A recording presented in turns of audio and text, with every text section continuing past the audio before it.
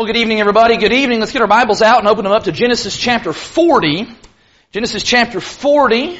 As most of you know, I'm always insistent that you get a Bible out and follow along, but tonight I need to be extra insistent that everybody be following along in a Bible, and you will see exactly why here in just a moment. That's all going to begin in Genesis chapter 40. As you're turning there, let me say how good it is to see everybody this evening. We do have guests with us once again, and we appreciate so much the fact that you've come to be with us. I hope that you've had a good afternoon, maybe a stress-free afternoon, and that we were able to enjoy the daylight while it lasted. But I'm glad that you've made the decision, even here in the darkness of night, to come and to worship God once more. I always love our Sunday evening assemblies. I just think we have incredible worship services on Sunday night, and so thank you so much for being here and for taking part. In Genesis chapter 40, I'm reading here about Joseph, as Joseph is imprisoned, and he is interpreting dreams for the prisoners there. In Genesis chapter 40, notice what he says to one of the prisoners in verse 12. He says, this is his interpretation, that the 3 branches are 3 days. In 3 days, Pharaoh will lift up your head and restore you to your office, and you shall place Pharaoh's cup in his hand as formerly when you were his cupbearer. Verse 14. Only remember me when it is well with you, and please do me the kindness to mention me to Pharaoh and so get me out of this place. A couple of months ago, there was a video that surfaced and made its way around social media and actually ended up catching some mainstream attention about some high school students in Memphis, Tennessee. On the right there in that picture is a young student by the name of Michael Todd. He's a freshman at MLK Prep. And he was brand new to the Memphis area, had just moved to that area and didn't really know anybody, wasn't really friends with anybody. But during his first 3 weeks of school, in this new environment, Michael was being bullied. And in particular, he was being made fun of by other students for wearing the same clothes to school every day. When these other 2 students, Christopher Graham and Antoine Garrett, a couple of upperclassmen who also happened to be football players, when they learned of some of the mocking and the bullying that he was having to endure, they went home and they gathered up a bunch of their own clothes, some shirts and some shorts and some pants, as well as a brand new pair of sneakers, put all that stuff in a bag, put it in a box, and they approached Michael the following day after class to first of all apologize for all of the people who had made fun of him, and then secondly, to give him this gift. And Michael, of course, was just totally caught off guard by the generosity of those 2 boys. And in the video, at the conclusion of the video, you can actually hear Michael say, you guys are the best guys of my entire life. A simple act of kindness. We never tire of hearing about people who do kind things like that. That's why these kinds of stories do make it to the local news. It's why these kinds of stories do go viral on the internet. It's because everybody loves to see kindness. Kindness is grace in action. It is mercy and tenderheartedness and compassion all rolled up together into one. It is, quite simply, being nice. It is doing good for somebody without any expectation of return. And that is exactly, as you look here at Genesis chapter 40, that is exactly what Joseph is looking for. He says to this man in the prison, he says, I need your help. You're going to get to leave this place. You're going to get to go to the palace shortly. And I can't demand of you, I can't expect of you any kind of favors to be shown toward me. I just wish that you would do me this kindness when you get the opportunity. Now, I don't know anybody who thinks that the world couldn't use more kindness, do you? I've never met anybody who said, oh, kindness, whatever, no big deal, I don't really care about kindness. No. We're all glad to witness and to see kindness. And furthermore, we're very happy to be the recipients of kindness. But as the people of God, we've actually been called to another level. We have been called to actively demonstrate kindness. Through kind deeds and kind words, we are to be people who show kindness. Of course, that's hard sometimes, because there really isn't anything natural about kindness. What is natural for us is to be selfish, and to be self-centered, and to be jerky. But what takes time and effort and thought is to be kind. Which is why this evening, my intention is pretty singular. My intention is to try and help raise the kindness quotient. My goal this evening, it's really kind of just a one-point sermon, is to encourage all of us to simply be more kind. This is a time of year that I think kind of lends itself to showing kindness, so I want to capitalize on that by talking about kindness. In fact, I really don't want to be the one that does the talking about kindness tonight. What I want to do is I want to let the Bible do the talking this evening. Over the next few minutes, what I intend to do is just read as many verses as we possibly can about what the Bible says about kindness. From time to time, I have presented lessons along this line. In fact, this will be the 5th of its kind, where I just kind of stand out of the way. You're not up here hearing all of the brilliant thoughts and ideas of Josh McKibben. You're not hearing all kinds of explanation or commentary on my part. No, we're just going to let the Word of God do the talking with force and with power. And those lessons in previous occasions, I think those were all well received, and I hope tonight will be no different. My hope is that by us kind of taking in aggregate a preponderance of all of the evidence, that we will see just how important kindness is to the Lord, and thus how important kindness ought to be for us. And so, if you have not already, open up a Bible. This is designed to be very participatory this evening, and the way that you can participate is by reading along with me. If you don't do that, this is probably going to be a very long night for you. In fact, after a while, what's going to happen is I'm going to start sounding like the teacher on the Charlie Brown cartoons. Want, kindness, want, kindness. That's all it's going to sound like to you. So instead, let's work together in the Scriptures. And in fact, a lesson like this and us working in the Bible, that's actually going to allow us to go and familiarize ourselves with maybe some sections in the Bible that we've not spent a whole lot of time in. If nothing else tonight, we'll learn how to find the verses in our Bible, things that don't often get an awful lot of attention. Let's hear the biblical call, though, for kindness. And that all begins just by noticing some things about what the Bible says. What the Bible says about the supreme kindness of God. I'm going to start that in Psalm 145. In Psalm 145, this is credited as being a Psalm of David. In Psalm 145, I'll say this to note takers. Note takers, you may not be able to keep up and get to the Scriptures at the same time, so choose you this day which one of those two things you're going to serve. In Psalm 145, this is verse 17, David says there, "The Lord is righteous in all His ways and kind in all His works." Let me add to that what's said in the book of Ruth, please, in Ruth chapter 2. I love this little expression in Ruth chapter 2 because it says something about Naomi, that was Ruth's mother-in-law. It says some things about her understanding of God and about the characteristics and the qualities of God. She says this in Ruth chapter 2 and in verse 20. Naomi said to her daughter-in-law, "May he be blessed by the Lord, whose kindness has not forsaken the living or the dead." Naomi had to experience a lot of difficult things in her life, but she was still able to recognize, even in the midst of all of those storms, she was still able to spot the kindness of God. In the book of Hosea now, I'll give you a minute to find Hosea. In Hosea chapter 11, let's dust off a minor prophet. In Hosea 11, this is a marvelous description of the Exodus, of how God brought the children of Israel out of Egypt.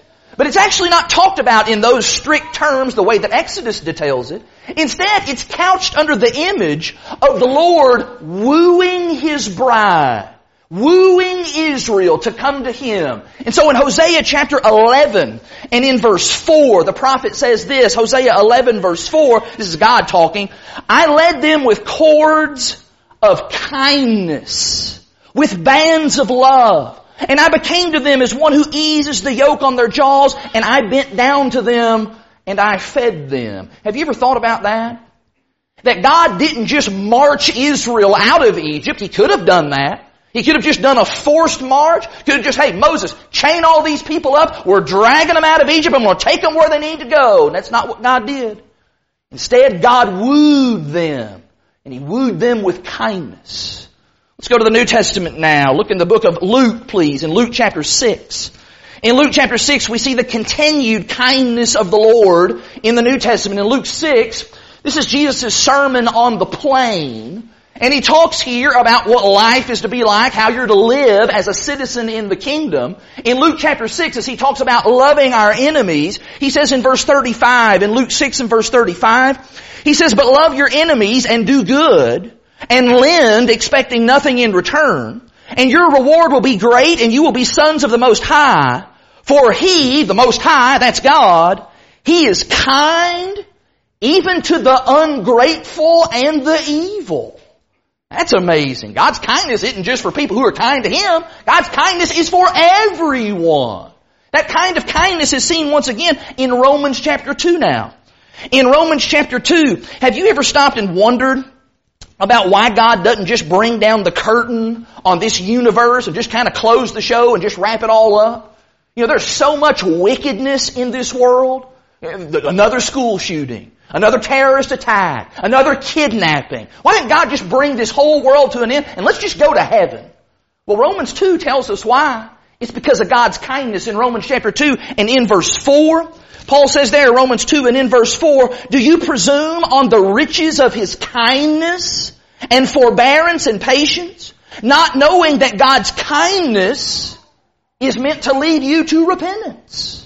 Think about this. Every day that the world stands is a testament to the kindness of God, as God is giving people one more day, one more opportunity to repent. Finally, in this connection, in Ephesians chapter 2, in Ephesians chapter 2, Paul portrays salvation as being simply an act of kindness from God. I don't know if you've ever thought about it in those terms. In Ephesians chapter 2, look in verses 5 through 7. In Ephesians 2 and in verse 5, he says that even when we were dead in our trespasses, God made us alive together with Christ. By grace you have been saved, and raised us up with Him and seated us with Him in the heavenly places in Christ Jesus. Verse 7 now. "So that in the coming ages He might show the immeasurable riches of His grace in kindness toward us in Christ Jesus." Now, in many ways, that is more than enough. We actually could quit and just go home right now if we wanted to. Because if God is like that, then we ought to be able to connect the dots on our own pretty easily. That if that's what God is like, well, that's a pretty good indication of what God expects us to be like. But the truth is, that is not all that the Bible has to say about kindness. For example, we get to add another layer to the kindness of the Lord because we get to watch the Lord through the person of Jesus. We get to see Jesus' kindness in action in the Scriptures. Like, for example, in Luke chapter 7. In Luke chapter 7, this is maybe one of the lesser known resurrection stories in the New Testament, as the kindness of Jesus is shown to the widow at Nain. In Luke chapter 7, the text tells us here, beginning in verse 11, in Luke chapter 7 and in verse 11, my pages would become unstuck. In Luke 7 verse 11, soon afterward Jesus went to a town called Nain, and His disciples and a great crowd went with Him. And as He drew near to the gate of the town, behold, a man who had died was being carried out, the only son of his mother. And she was a widow, and a considerable crowd from the town was with her. And when the Lord saw her, He had compassion on her. And He said to her, "Do not weep." He goes to the young man, verse 15, the dead man sat up and began to speak, and Jesus gave him to his mother. Jesus raised that woman's son. Why did Jesus do that? I'm going to suggest to you that it was an act of compassion and kindness. Sometimes we're quick to point out, well, the reason Jesus did miracles was to prove that He was who He said He was, that He was God's Son. It was to confirm and validate the message that He was saying, and that is absolutely so. I do believe that was the primary reason for Jesus' miracles.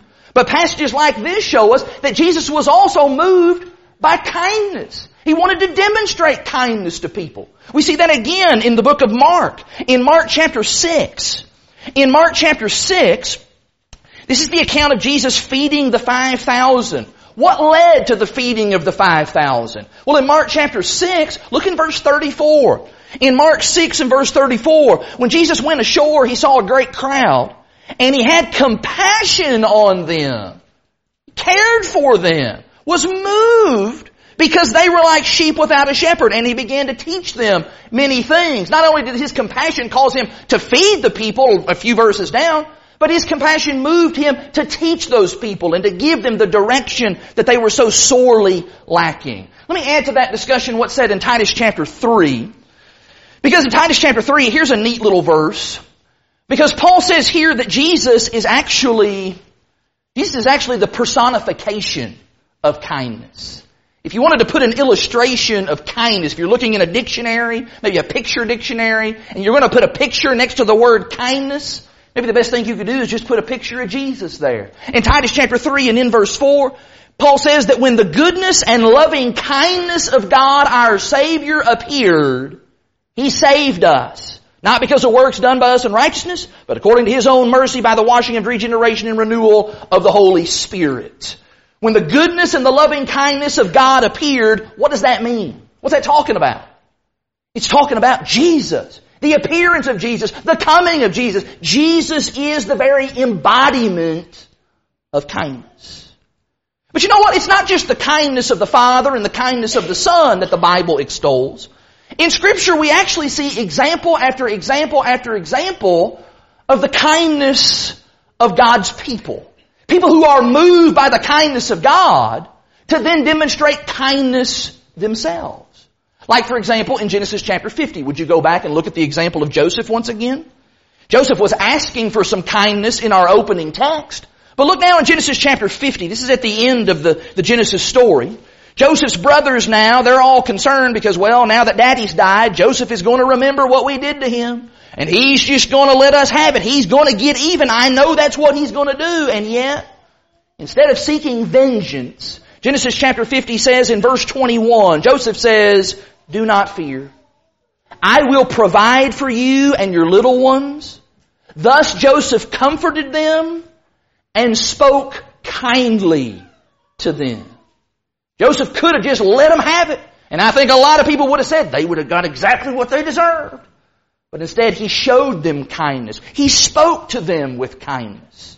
In 2 Samuel now, in 2 Samuel chapter 9, we read here about David. David's described elsewhere as being a man after God's own heart. And part of the reason that I believe David is given that wonderful moniker is because of passages just like this. David demonstrates characteristics of God Himself. In 2 Samuel chapter 9, David has now established his kingdom, that he is the king and getting things set in order. And as he begins the establishment of his kingdom, 2 Samuel chapter 9 verse 1 says, David says, "Is there still anyone left of the house of Saul that I may show him kindness for Jonathan's sake?" David says, hey, if you're related to Saul, just raise your hand, show up, and I'll be nice to you. And in fact, somebody does show up. Someone is brought to him. Verse 7 goes on to say, tell us about Mephibosheth, the son of Jonathan. Verse 7, same chapter. David said to him, "Do not fear, for I will show you kindness for the sake of your father Jonathan, and I will restore to you all the land of Saul, your father." What a wonderful demonstration of kindness, especially that whole chapter if you were to read it. Once more in this connection, in Acts chapter 9.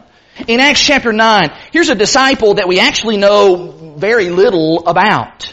Yet her name is written deeply in the annals of Scripture because Acts chapter 9 tells us about this woman named Dorcas. And she is characterized as being a woman of kindness. In Acts chapter 9 and in verse 36 it says, "Now there was in Joppa a disciple named Tabitha, which translated means Dorcas. She was full of good works and acts of charity."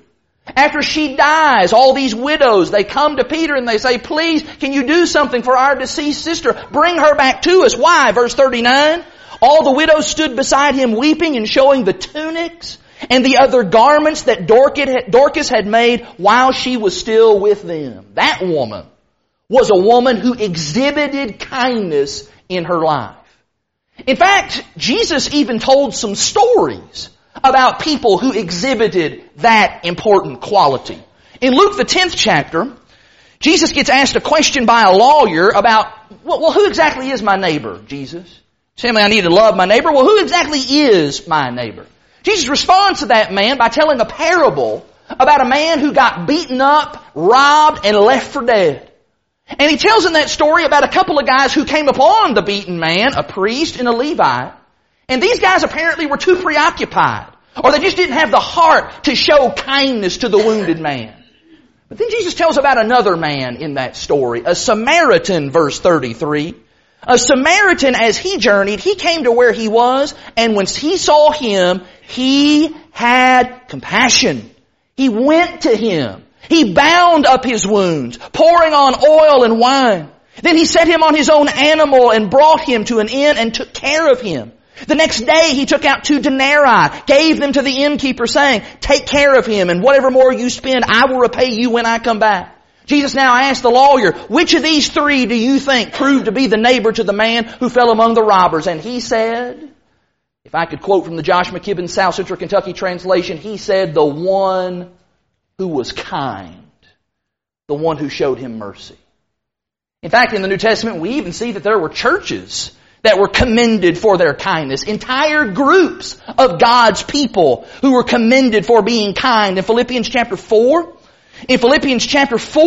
Paul writes to these brethren at Philippi that he loved so very much, who had been so good to him in so many ways. And he says so in Philippians 4 verse 14. He says, "Yet it was kind of you to share in my trouble."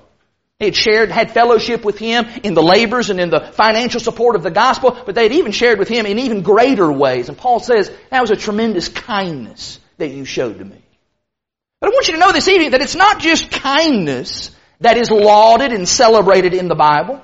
The Bible actually goes to the trouble on several occasions, we'll just look at a couple, of actually rebuking unkindness. In John chapter 12, just stop right now and think about all these names that we've talked about as being associated with kindness. We kind of already developed a little bit of a Mount Rushmore of kindness. God the Father, Jesus the Son, David, Joseph, Dorcas, all these great examples. If you're thinking to yourself, okay, well that's all wonderful, but you know what? I'm not really all that concerned about kindness. Okay, well you get your name and you get your picture on a different Mount Rushmore. You get your picture on the Mount Rushmore of unkindness right next to Judas Iscariot. In John chapter 12, how do you like that? In John chapter 12, look in verse 4. In John 12 verse 4, "But Judas Iscariot, one of his disciples, he who was about to betray him, said, 'Why was this ointment not sold for 300 denarii and given to the poor?' He said this not because he cared about the poor, but because he was a thief, and having charge of the money bag, he used to help himself to what was put in it. Jesus said to him, 'Leave her alone, so that she may keep it for the day of my burial.'" Jesus says, knock it off, Judas. Your greediness, your lack of compassion, your selfishness, your lack of care, genuine care for other people, it's just nasty, it's just ugly. In fact, in 2 Timothy now, in 2 Timothy chapter 3, Paul lists off a whole bunch of rotten qualities that ungodly people often possess. And there are several words here in this list that I think actually denote different kinds of unkindness. In 2 Timothy chapter 3, I want you to notice after we read this list, notice what Paul then says is to be done. What should our attitude be toward people who are unkind? In 2 Timothy chapter 3, look in verse 1, understand this, in the last days there's going to come times of difficulty. For people will be lovers of self, don't care about others, doing for others. I'm only interested in myself. Lovers of money, proud, arrogant, abusive. That's the very opposite of kindness. Disobedient to their parents, ungrateful, unholy, heartless. One translation actually just uses the word unkind instead of heartless. Unkind, heartless, unappeasable, slanderous, without self-control, brutal, not loving good, treacherous, reckless, swollen with conceit, lovers of pleasure rather than lovers of God, having the appearance of godliness but denying its power. Notice what Paul says. Avoid such people. You stay away from those kinds of folks. You know people in your life that are just unkind? Okay, as we sung in that song a moment ago, when people are being so unkind to you, you try your best to be kind to them. But you don't need to go out of your way to be hanging around those people or trying to get those people to be kind. You do what you can do, but then Paul says there comes a point you need to stay away from those kinds of people. And so we've seen some commendations of kindness. And we've also seen some rebukes of unkindness. But did you know that the Bible actually shows and teaches that kindness is really just the best way to live? The Bible actually shows us that there is great wisdom in showing and being a person of kindness. Let's just get over into the wisdom literature to find some of that. Look in Proverbs chapter 11. In Proverbs chapter 11, these are the kinds of verses that even if you were talking to a person who isn't really interested in religion, they're not really concerned about God or Jesus, but you just wanted to talk to them about general truths that I think everybody would accept, even if you're not a religious person.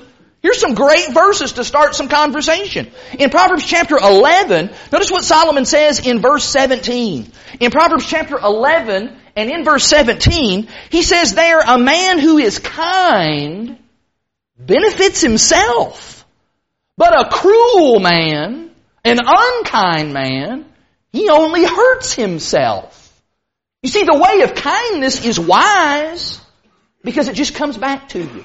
You end up benefiting from that. And if you've ever demonstrated kindness to others, you know that to be true. That you are blessed as a result of that. In chapter 15, what if somebody's shouting at you? What if somebody's being mean to you? What's the answer to that?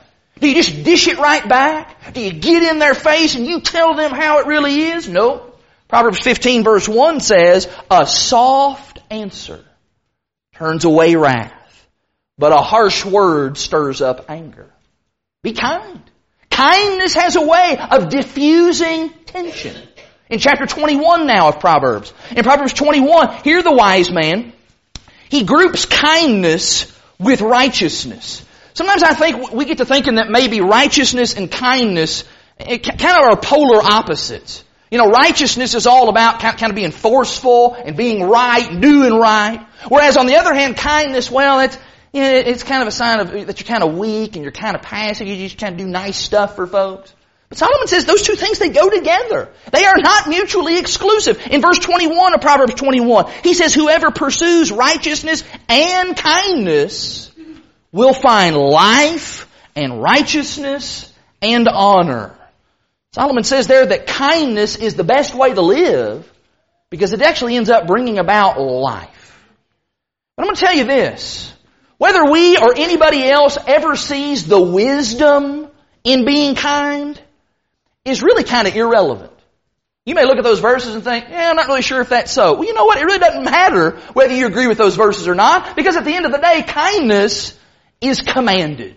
It is. It's just flat out commanded. Let's grab a couple of Old Testament passages first. Look in Micah chapter 6.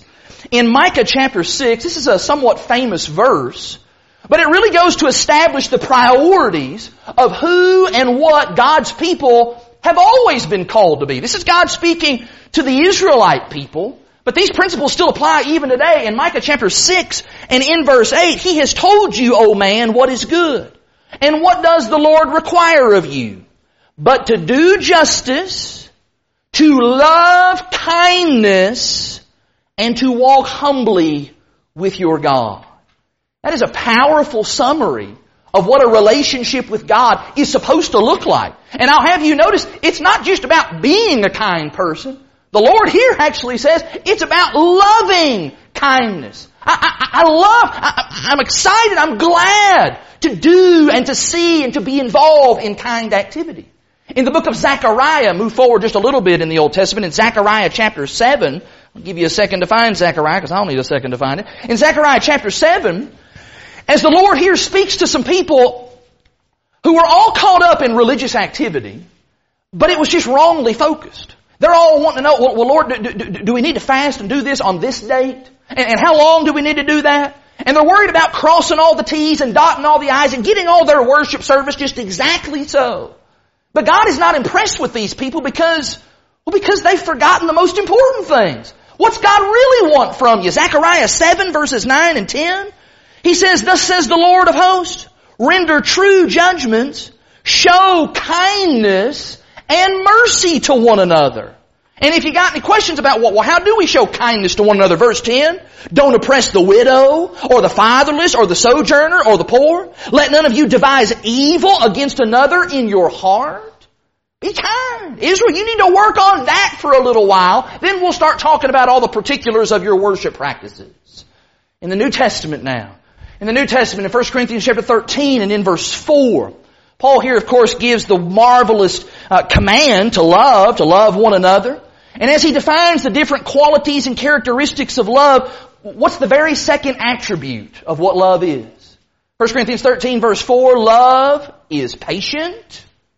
Love is kind.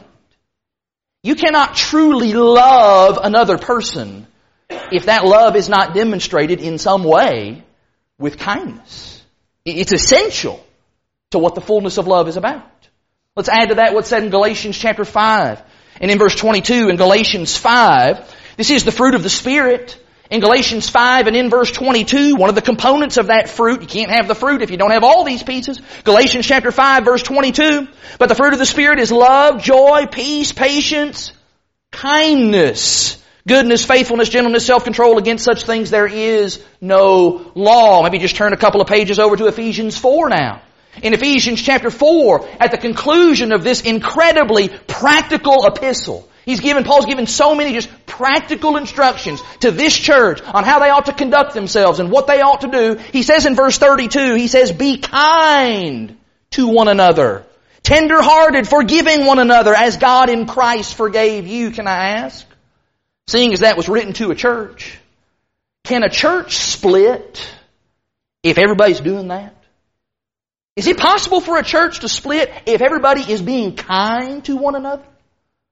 I don't know. Maybe it's possible, but it's kind of hard for me to imagine. Similar language is used over in Colossians. Just turn over another couple of pages. In Colossians 3.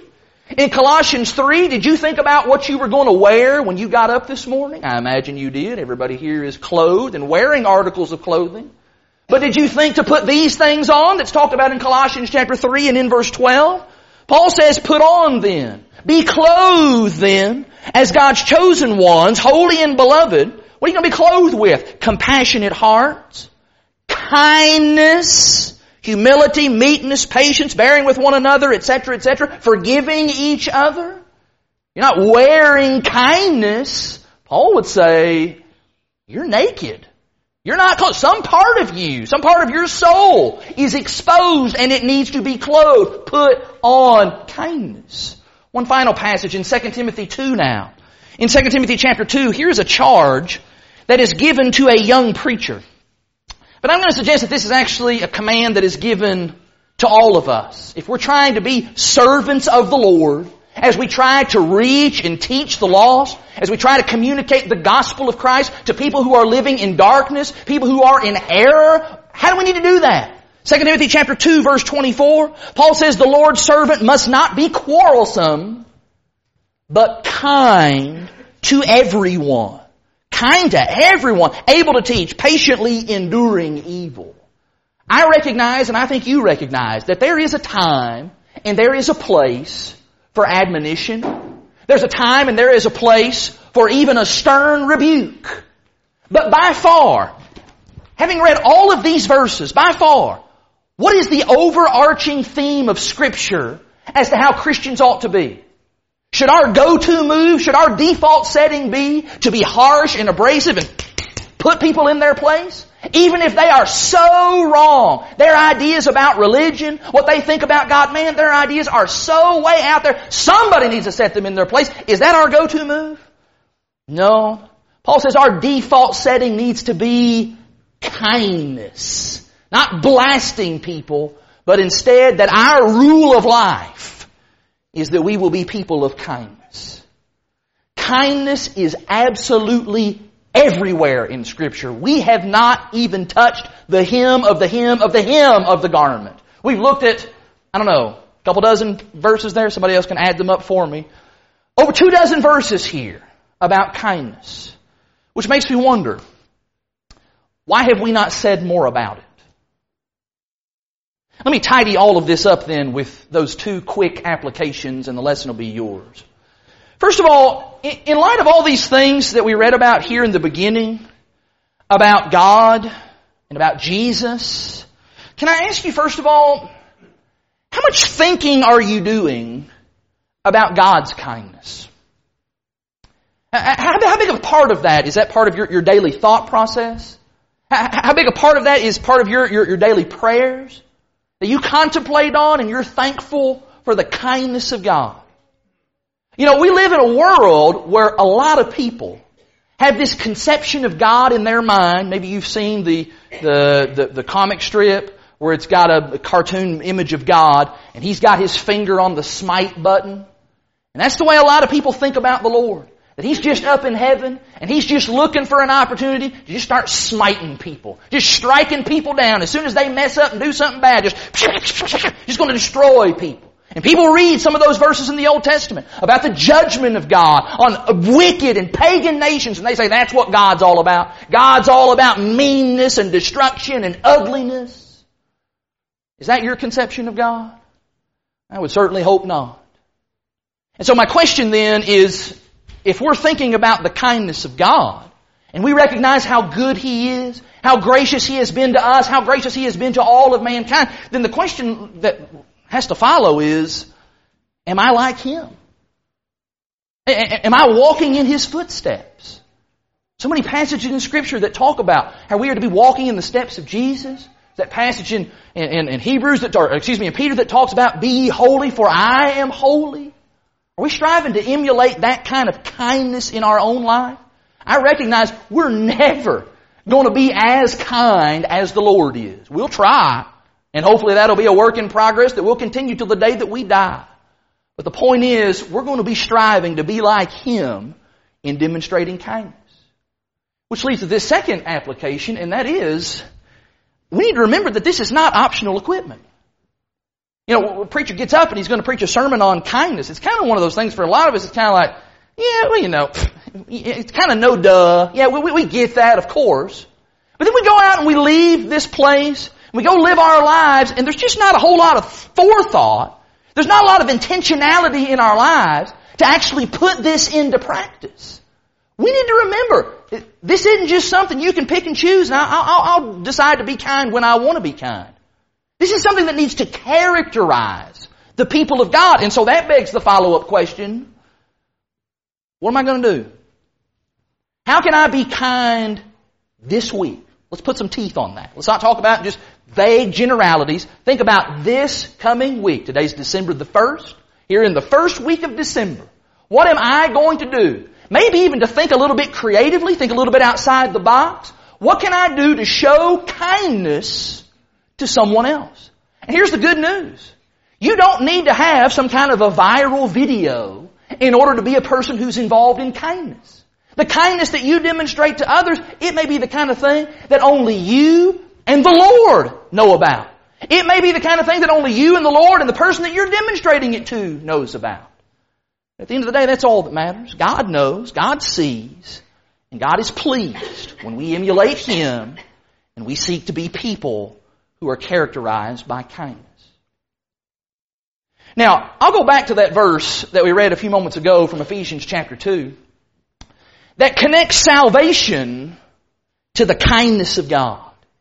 It is because of God's love and mercy and grace and all of those words that we could wrap up in the word kindness that you and I have the opportunity to be saved. That we have been given the chance to be brought into fellowship with Him. Sin has broken that fellowship. It's pushed us away from God. But God has been extremely kind to people who don't even deserve it and has made possible the way for you and I to be saved. If you're not a Christian this evening, we are imploring you through the words of the song that we are about to sing. We're imploring you through the words of Scripture. Many of the verses that we read this evening would be applicable here. We're imploring you to respond to the kindness of God by putting Jesus Christ on in baptism so that your sins can be washed away, so that the Lord can add you to His family, and you can be on the pathway that leads to heaven. Can we help you to become a Christian tonight? Brother or sister, can we help you to be a better Christian? It may be that this kindness thing is something that you've stopped and thought about this evening and realized, I'm just not doing that.